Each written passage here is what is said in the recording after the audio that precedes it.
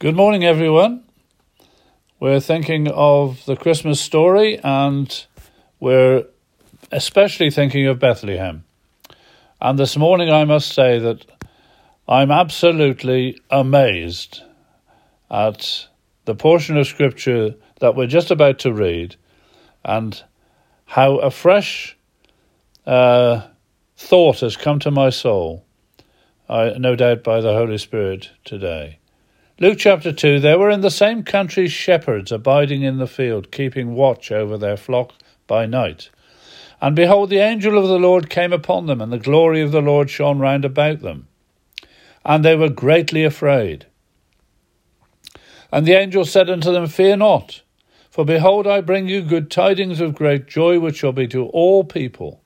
For unto you is born this day in the city of David a Saviour, which is Christ the Lord. And this shall be a sign unto you.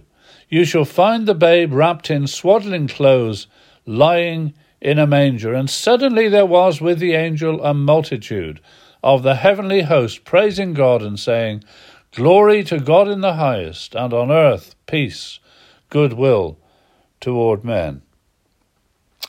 I'd like us to consider who this baby was, and the stupendous stoop that was taking place here.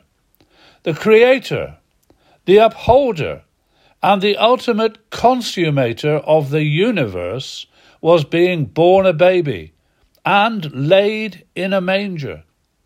John says in his Gospel, In the beginning was the Word, and the Word was God. All things were made by him, and without him was not anything made that was made. And the Word became flesh and dwelt among us. The Word, of course, is another title, another name for our blessed Saviour, the Lord Jesus. When we read the Gospel writers' accounts of the Incarnation, the first people that were told about it, apart from Joseph and Mary, were the shepherds. How amazing is that?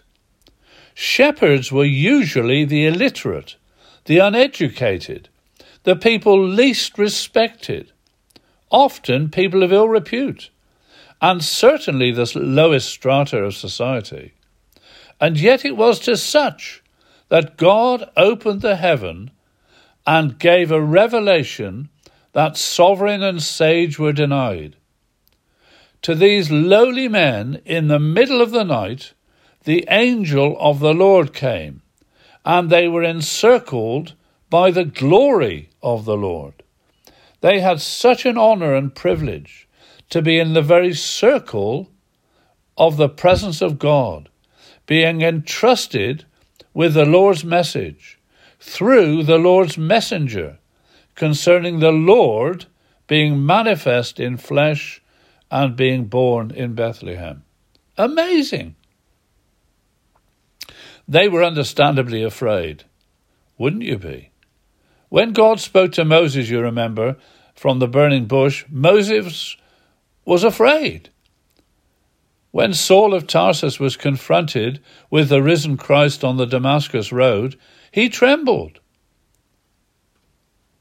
So such was the sight of the heavenly messenger, and such was the Shekinah glory of God's presence, that these simple, humble shepherds were fearful and afraid.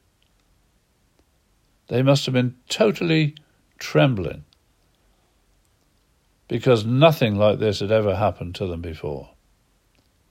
What is above and beyond mere human understanding is that there in Bethlehem, lying in a manger, was, as the angel said, a Saviour, which is Christ the Lord. Yet at the same time, out in the fields nearby, his angel, the angel of the Lord, came upon them. And his glory, the glory of the Lord, shone round about them. And his angel, his messenger, gave them the message, Unto you is born this day in the city of David a Saviour, who is Christ the Lord. This angel, his angel, had done his bidding for countless millennia and beyond time, before time was even created. I hope you're saying, like I am, this is something that is so far beyond my understanding that all I can do is to bend my knees, bow my heart, and worship the God who is above and beyond my highest thoughts. I'm sorry, but I find it difficult to cope with people who demand to understand matters divine before they will believe. How arrogant the heart of man is. Please remember what God has said in the Scriptures. My thoughts are not your thoughts, neither are your ways my ways, declares the Lord.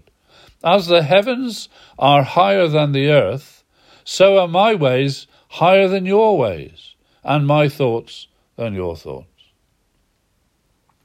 There's a hymn that goes like this: Let earth and heaven combine, angels and men agree, to praise in songs divine the incarnate deity, our God contracted to a span, incomprehensibly made man. That's lovely, isn't it? Dear listener, this morning, why would we try to comprehend the incomprehensible when what we simply need to do is to apprehend, that is, to make our own, what God has said and what God has done in the person of his Son, the Lord Jesus? Unto you is born this day in the city of David a Saviour, which is Christ the Lord. Yes, he was born as Israel's Messiah, and yes, he will yet fulfill all scriptural promises to that nation in a coming day. But also remember this: God so loved the world that he gave his only begotten Son, that whosoever believes on him should not perish but have everlasting life. So whether you and I think ourselves above the status of the shepherds of Bethlehem or not, what we do have to acknowledge is that God has reached down to the lowest of the human race in grace and wants to lift all of us into the greatest and most blessed place through the Saviour who was born at Bethlehem, who died on Calvary, who was resurrected from the tomb, who ascended back to heaven, and who is coming again, praise God, to take his people home to be forever with the Lord. Are you going to be among that company in that coming day? If not, at this moment in time at least, you can, because today is the day of salvation. Behold, now is the accepted time. God bless his word to us all today as we contemplate such incomprehensible things.